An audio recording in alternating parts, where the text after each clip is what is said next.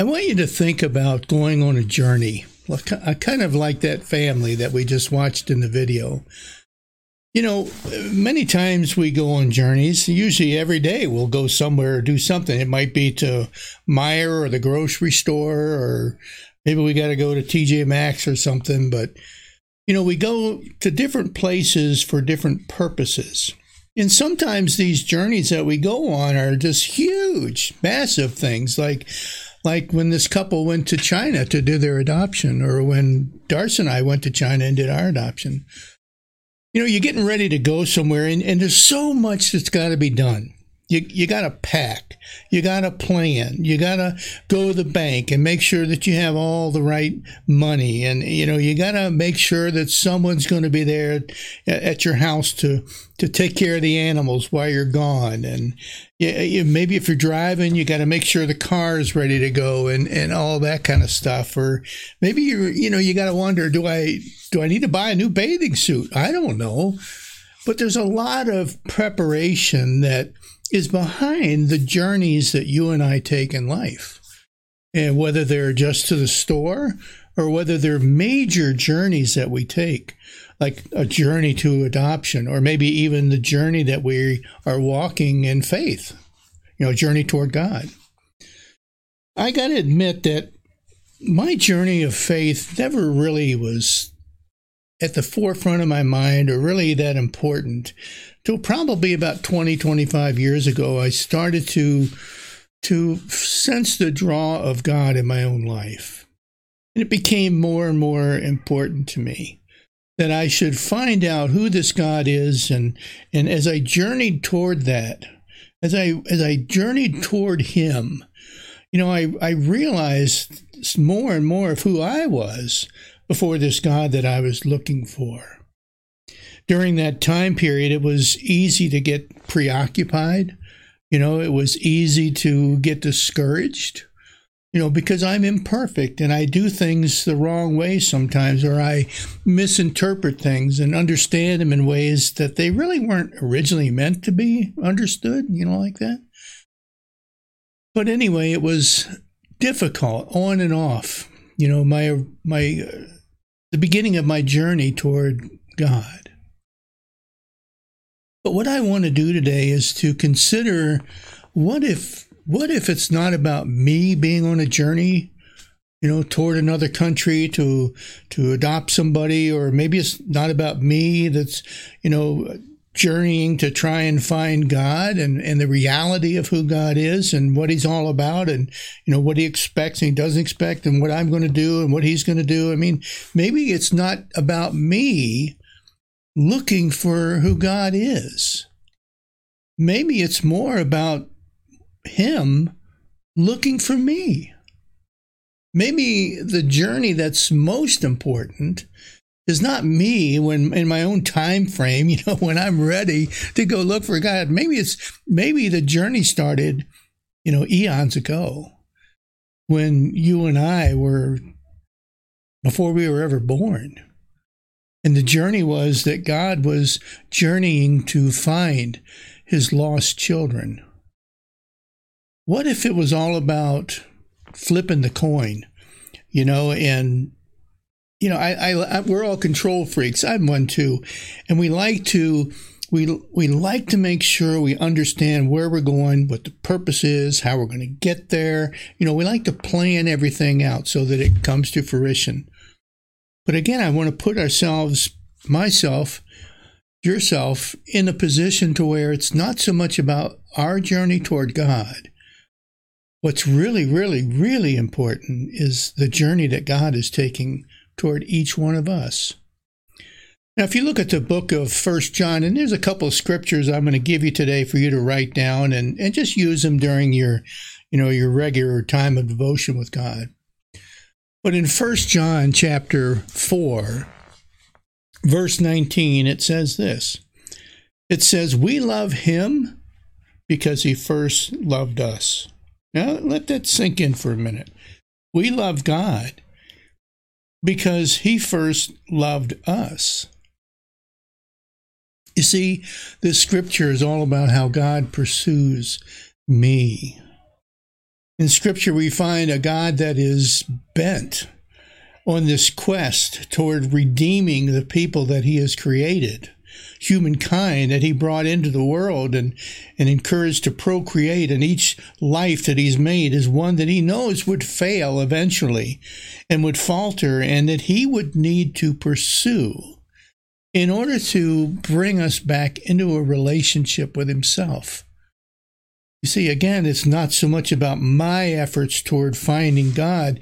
It's about what God has done in order to find me. You know, God is on this quest, seeking each one of us. A quest that he's been on long before even the first person, Adam and Eve, were ever created. He knew about the fall. He knew about what he would need to do in order to redeem each one of us. And he started that journey. He started that process long before creation was ever created. John chapter 4, verse 23 says this, "But the time is coming, and indeed it is here now, when true worshipers will worship the Father in spirit and in truth." And then it says, the Father is looking for those who will worship him in that way. You see, we're reminded again, many times in Scripture, we're reminded of how it is God that pursued us first. And without that, you and I might never have turned in our pursuit of who God is. We might never have been enticed to say, well, what is it? How did I get here? What's my purpose in life? And all those types of things. And is there really a God out there that loves me? And all those things. You see, if God didn't pursue us first, we might not ever have those things mulling around inside of our heart, leading us in this journey. I also want to read for you from the book of Matthew, and this one comes from the book of Matthew, chapter 13, starting with 44, verse 44. And it says this, it says, "The kingdom of heaven is like a treasure that a man discovered hidden in a field. In his excitement, he hid it again and sold everything that he owned to get enough money to buy the field." And then Jesus, he turns it a little bit differently for people to understand. And he says, "Again, the kingdom of heaven is like a merchant on the lookout for choice pearls, something of great value. And when he discovered the pearl of great value, he sold everything he owned, and bought it." You see, it's about the journey that God is on toward each one of us. I want to rewrite this scripture a little bit and share with you a different perspective of it. This kingdom of heaven is like the priceless person named Joe, or put your own name in there. Kingdom of heaven is like a priceless person named your name, that God discovered in a field. And in his excitement, he hid that person again in the fallen world that we live in. He then sacrificed everything that he had in order to pay the price for this perfect person that God sought to redeem. Again, the kingdom of heaven is like when the creator of the world was on the lookout for the choicest, most priceless of people. And when he discovered that person, again, put your name in it, a person of infinite value, he sacrificed everything and bought them. We read this scripture, and you and I have probably heard this scripture many, many different times. But I want to relate it to an experience that I had when we adopted our daughter, Leah. I remember the days that I wondered, and I thought, and I considered what it would be like. And I looked forward to having a daughter one day. Always did. I'm just being honest with you. You know, all my life, I mean, I've loved the idea of having children, and I love all my children dearly. But I always wanted a daughter, too, not just boys. And I remember thinking about what it would be like to adopt. Would there be a difference for that child, between that child and my other kids? Would there need to be a prenup signed or something like? I mean, I don't know. You know, your mind works in mysterious ways. And I remember thinking, is there going to be a difference for her from my perspective, from me, from my eyes?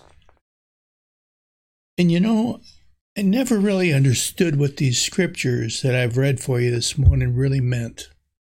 Not completely. Until we went through that process.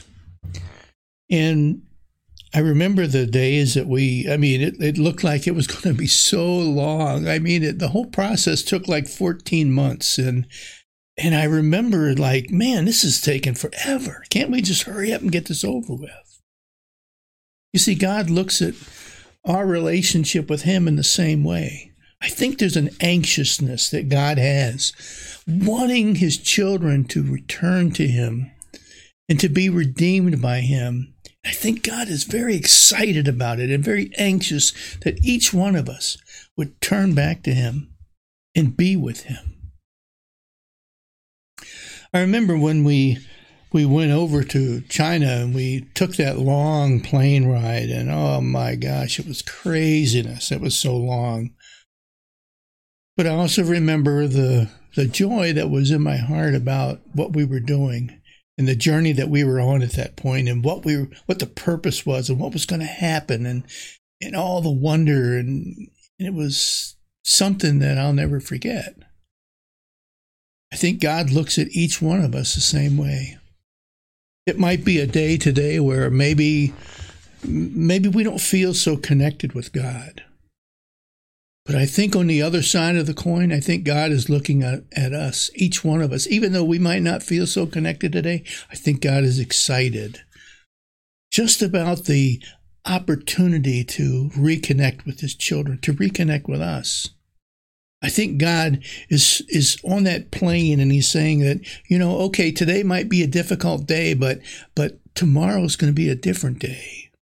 And tomorrow's going to be a day that we'll both celebrate. I remember when we got Lee and you know, all of the things that were going on. It was kind of a whirlwind and all, and it was so exciting and yet difficult at the same time. And I know that over here in the States, there were so many people wondering what was going on, and we would try and email once in a while, and all this excitement. I think the excitement is still there as God searches out each person in this world that he's created, even the ones that don't know him today. I think there's an excitement that God has searching for that individual.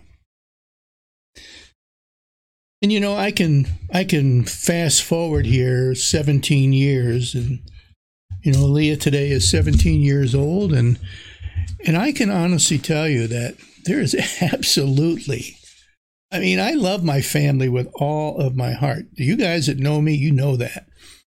But I can honestly tell you that there's absolutely no difference in my heart or my mind about Leah compared to my naturally born children.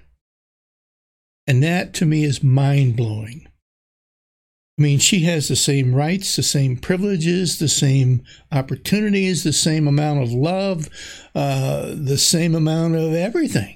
There's absolutely, I mean, I'm saying this from the bottom of my heart, guys. There's no difference when I look at her between her and any of my other children. None.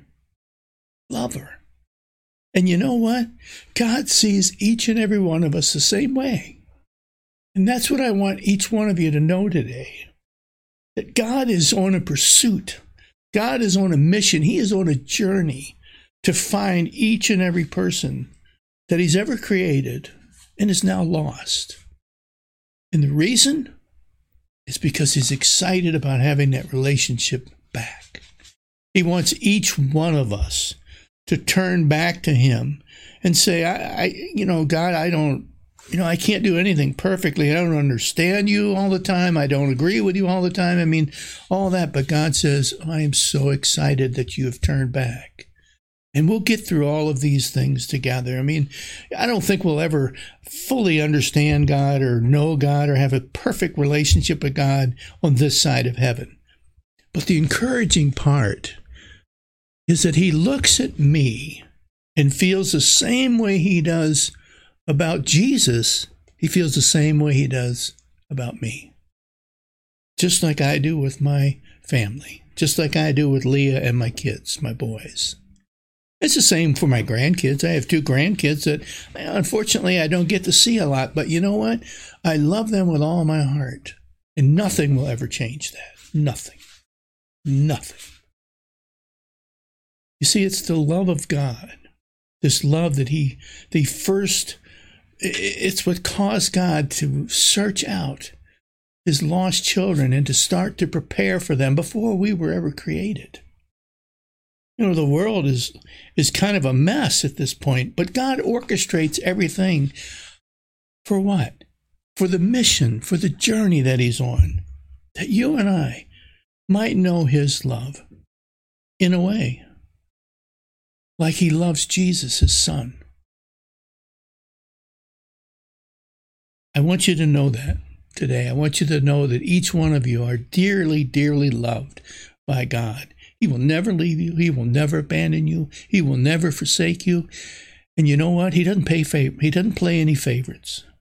He doesn't. Family is family. Thanks. God bless. And I hope you have a wonderful week. Hey, thanks for joining me today. If you'd like to support Rosebush United Methodist Church and the ministry of Tough Questions for God, simply go to the website that's listed on your screen right now and simply look for the online giving button. Thanks, and God bless, and we will see you next week.